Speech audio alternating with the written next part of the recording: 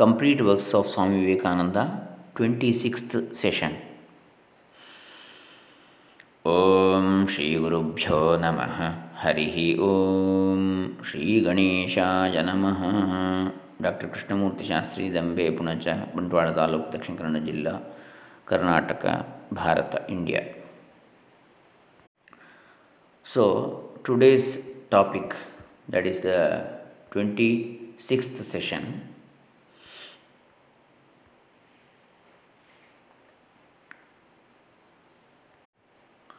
What is duty? According to SwAmi VivEkAnanda, it is necessary in the study of Karma Yoga to know what is duty is. If I have to do something, I must first know that it is my duty, and then I can do it. The idea of duty again is different in different nations. The Mohammedan says what is written in his book, the Quran, is his duty. The Hindu says what is in the Vedas is his duty. And the Christian says what is in the Bible is his duty. We find that there are varied ideas of duty, differing according to different states in life, different historical periods, and different nations. Desha, Kala, Vyakti, Bheda. Difference in the country, time, and space or person. The term duty, like every other universal abstract term, is impossible clearly to define. We can only get an idea of it by knowing its practical operations and results. When certain things occur before us, we have all a natural or trained impulse to act in a certain manner towards them. When this impulse comes, the mind begins to think about the situation. Sometimes it thinks that it is good to act in a particular manner under the given conditions. At other times, it thinks that it is wrong to act in the same manner even in the very same circumstances. The ordinary idea of duty everywhere is that every good man follows the dictates of his conscience, prajna. But what is it that makes an act a duty? If a Christian finds a piece of beef before him and does not eat it to save his own life, or will not give it to save the life of another man, he is sure to feel that he has not done his duty. But if a Hindu dares to eat that piece of beef or to give it to another Hindu, he is equally sure to feel that he too has not done his duty. The Hindu's training and education make him feel that way. In the last century, there were notorious bands of robbers in India called thugs. They thought it their duty to kill any man they could and take away his money. The larger the number of men they killed, the better they thought they were. Ordinarily, if a man goes out into the street and shoots down another man, he is apt to feel sorry for it, thinking that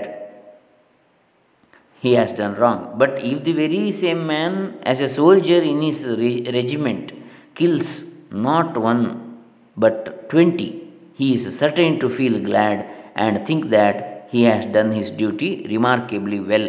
Therefore, we see that it is not the thing done that defines a duty.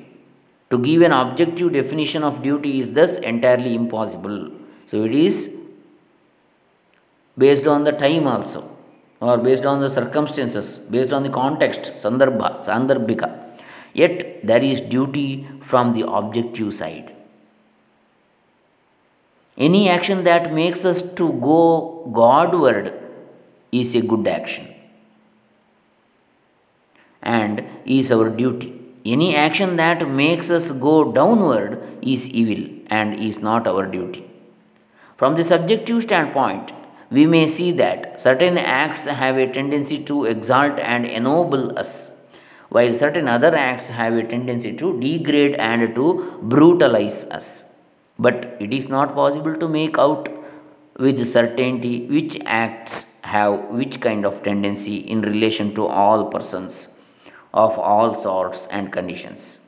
There is, however, only one idea of duty which has been universally accepted by all mankind of all ages and sects and countries, and that has been summed up in a Sanskrit aphorism thus: do not injure any being. Not injuring any being is virtue, injuring any being is sin. Ahimsa paramo dharma. Paropakara punyaya papaya parapidanam. The Bhagavad Gita frequently alludes to duties dependent upon birth and position in life, Varnashrama Dharma. Birth and position in life and in society largely determine the mental and moral attitude of the individuals towards the various activities of life. It is therefore our duty to do that work which will exalt and ennoble us in accordance with the ideals and activities of the society in which we are born. But it must be particularly remembered that the same ideals and activities do not prevail in all societies and countries. Our ignorance of this is the main cause of much of the hatred of one nation towards another.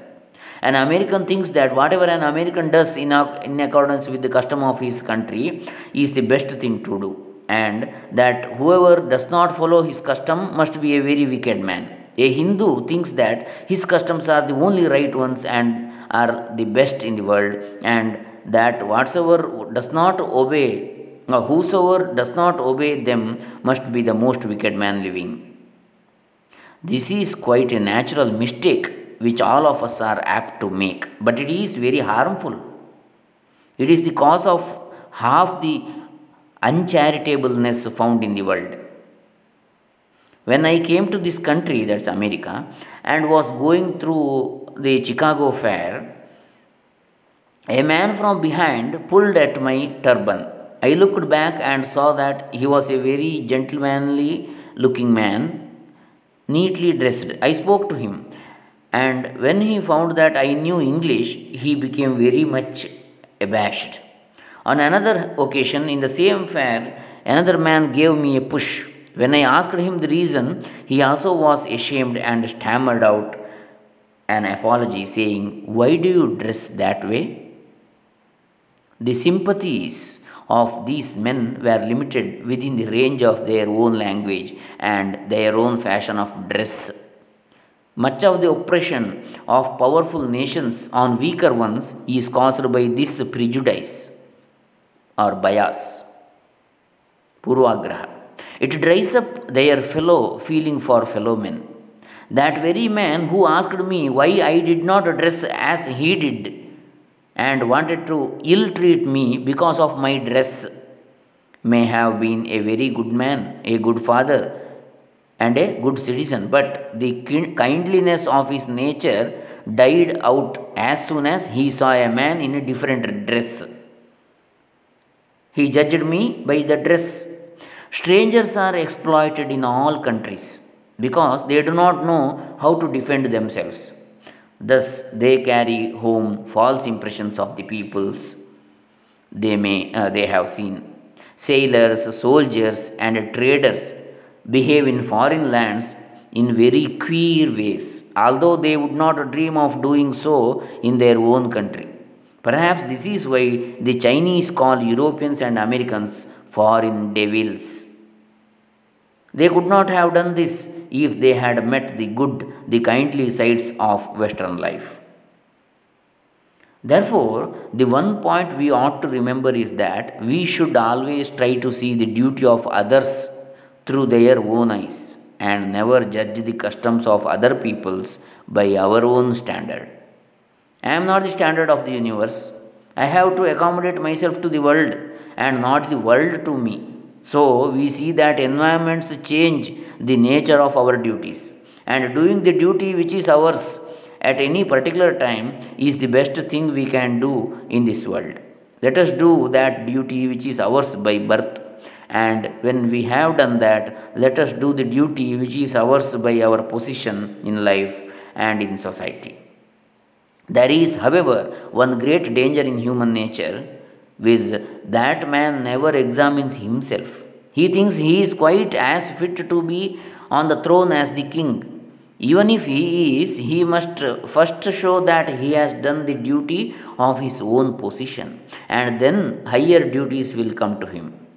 When we begin to work earnestly in the world, nature gives us blows right and left and soon enables us to find out our position.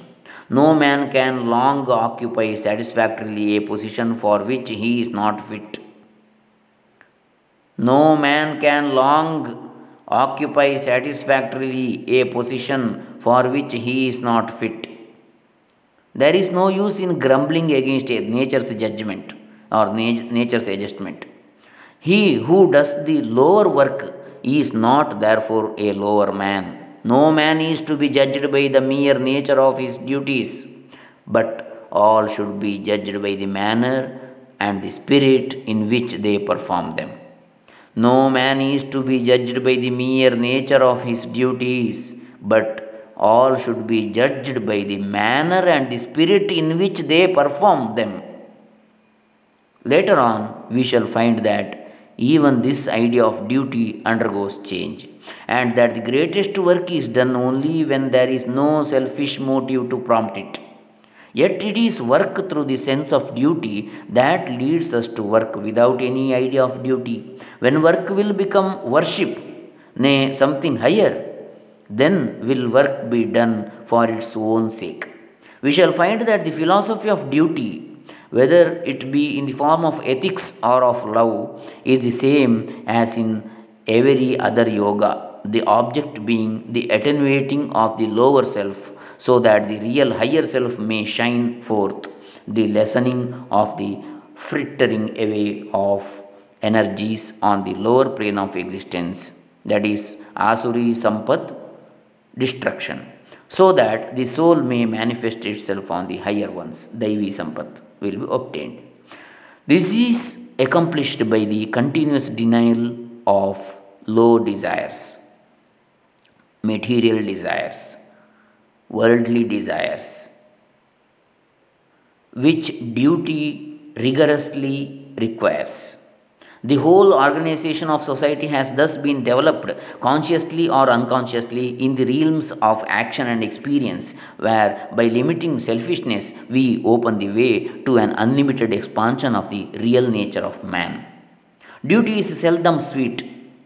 Duty is never sweet. It is only when love greases its wheels that it runs smoothly.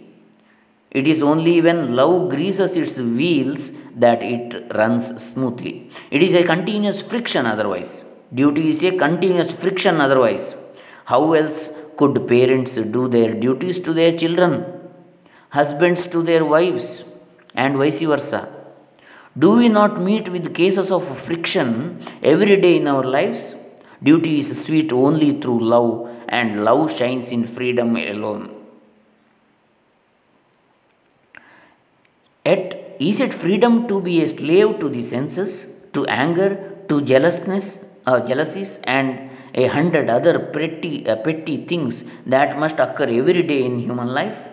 In all these little roughness that we meet with in life, the highest expression of freedom is to forbear, titiksha, that is tolerance. That is the highest freedom, highest expression of freedom.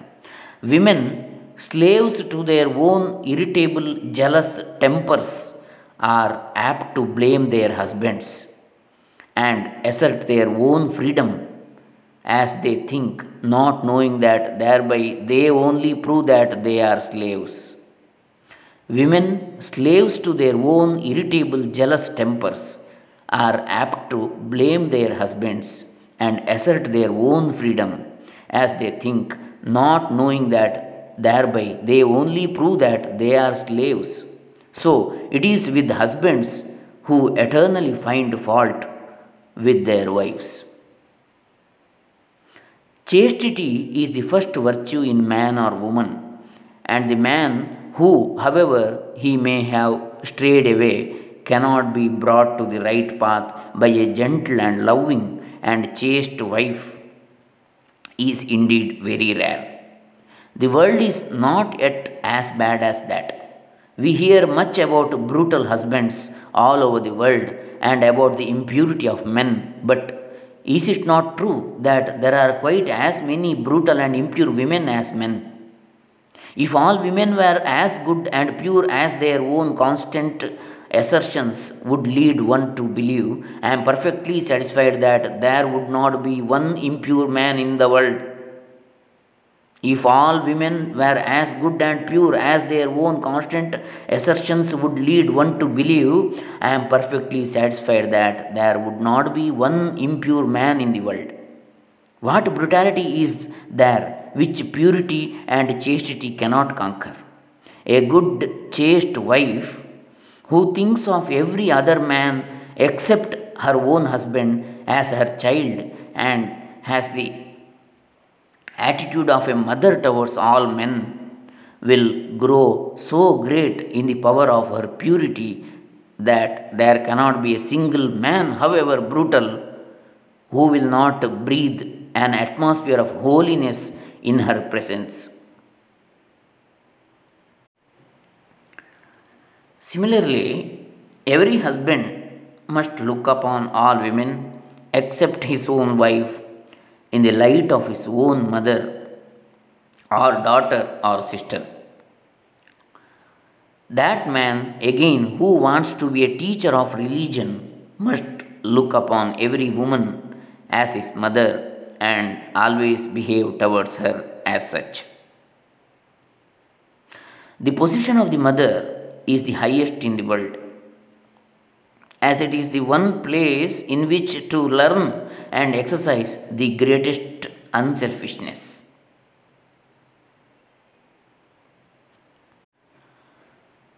The love of God is the only love that is higher than a mother's love.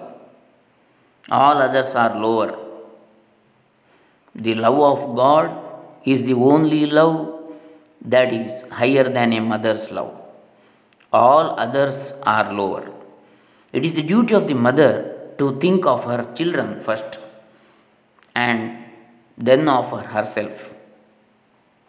But instead of that, if the parents are always thinking of themselves first, the result is that the relation between parents and children becomes the same as that between birds and their offsprings, which, as soon as they are fledged, do not recognize any parents. Blessed indeed is the man who is able to look upon woman as the representative of the motherhood of God.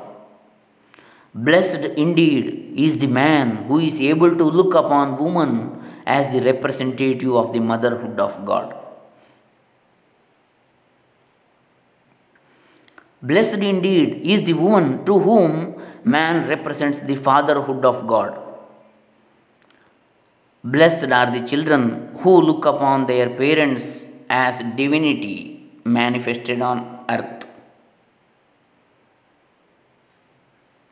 The only way to rise is by doing the duty next to us and thus gathering strength go on until we reach the highest state.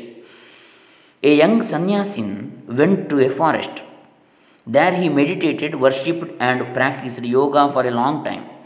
After years of hard work and practice, he was one day sitting under a tree when some dry leaves fell upon his head. He looked up and saw a crow and a crane fighting on the top of the tree, which made him very angry. He said, "What? Dare you throw these dry leaves upon my head?" As with these words he angrily glanced at them, a flash of fire went out of his head. Such was the yogi's power, and burnt the birds to ashes. He was very glad, almost overjoyed at this development of power. He could burn the crow and crane by a look. After a time, he had to go to the town to beg his bread. He went, stood at a door, and said, "Mother, give me food." A voice came from inside the house. Wait a little, my son, the young man thought. You wretched woman, how dare you make me wait? You do not know my power yet. While he was thinking thus, the voice came again. Boy, don't be thinking too much of yourself. Here is neither crow nor crane. He was astonished. Still, he had to wait. At last, the woman came and he fell at her feet and said, Mother, how did you know that? She said, My boy, I do not know your yoga or your practices. I am a common, everyday woman. I made you wait because my husband is ill and I was nursing him. All my life, I have struggled to do my duty. When I was unmarried, I did my duty to my parents. Now that I am married, I do my duty to my husband. And that is all the yoga I practice. But by doing my duty, I have become illumined. Thus, I could read your thoughts and know what you had done in the forest. If you want to know something higher than this, go to the market of such and such a town where you will find a Vyadha, the lowest class of people in India, who used to live as hunters and others and butchers, who will tell you something that you will be very glad to learn. The sannyasin thought, why should I go to that town and to a Vyadha hunter? But after what he said he had seen, his mind opened a little, so he went. When he came near the town, he found the market and there saw at a distance a big fat Vyadha cutting meat with big knives, talking and bargaining with different people. The young man said, Lord, help me. Is this man from whom I am going to learn? He is the incarnation of a demon, if he is anything. In the meantime, this man looked up and said, O Swami, did that lady send you here? Take a seat until I have done my business. The sannyasin thought, what comes to me here? He took his seat. The man went on with his work. And after he had finished, he took his money and said to the sannyasin, Come, sir, come to my home. On reaching home, the Vyadha gave him a seat, saying, Wait here, and went into the house. He then watched his old father and mother, fed them, and did all he could to please them. After which he came to the sannyasin and said, Now, sir, you have come here to see me. What can I do for you? The sannyasin asked him a few questions about soul and about God. And the Vyadha gave him a lecture which forms a part of the Mahabharata called the Vyadha Gita. It contains one of the highest flights of the Vedanta. When the Vyadha finished his teaching, the sannyasin felt astonished. He said, Why are you in that body? With such knowledge as yours, why are you in a Vyadha's body and doing such filthy, ugly work? My son, replied the Vyadha, no duty is ugly, no duty is impure. My birth placed me in these circumstances and environments. In my boyhood, I learnt the trade. I am unattached, and I try to do my duty well. I try to do my duty as a householder, and I try to do all I can to make my father and mother happy.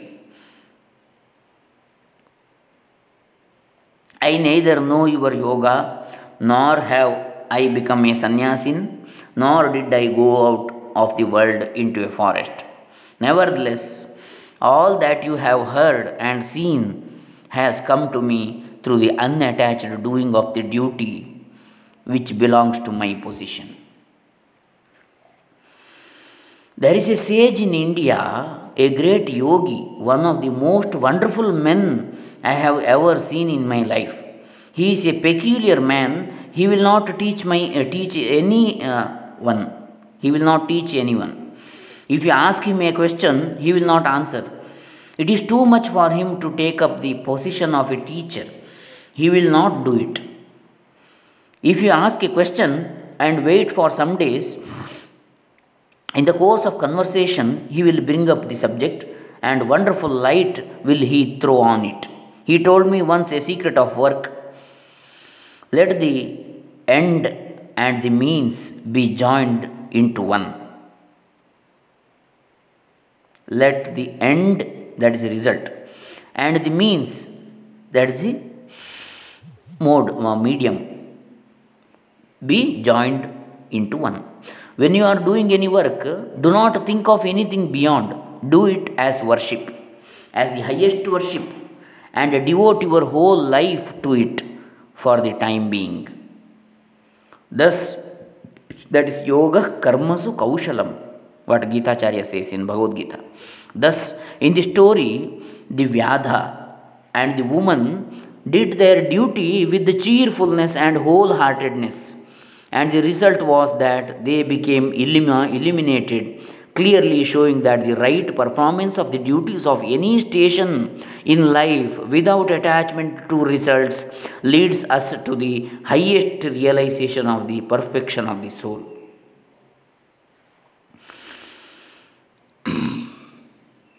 The right performance of duties of any station in life without attachment to results, karmanyeva adhikaraste ma phaleshu kadachana, leads us to the highest realization of the perfection of the soul. It is the worker who is attached to results that grumbles out about the nature of the duty which has fallen to his lot. To the unattached worker, all duties are equally good and form efficient instruments with which selfishness and sensuality may be killed and the freedom of the soul secured. We are all apt to think too highly of ourselves. Our duties are determined by our deserts to a much larger extent than we are willing to grant. Competition rouses envy, and that's enmity. Competition rouses enmity, and it kills the kindliness of the heart. It kills the kindliness of the heart. To the grumbler, all duties are distasteful. To the murmurer, all duties are distasteful. Nothing will ever satisfy him or her, and his whole life is doomed to prove a failure.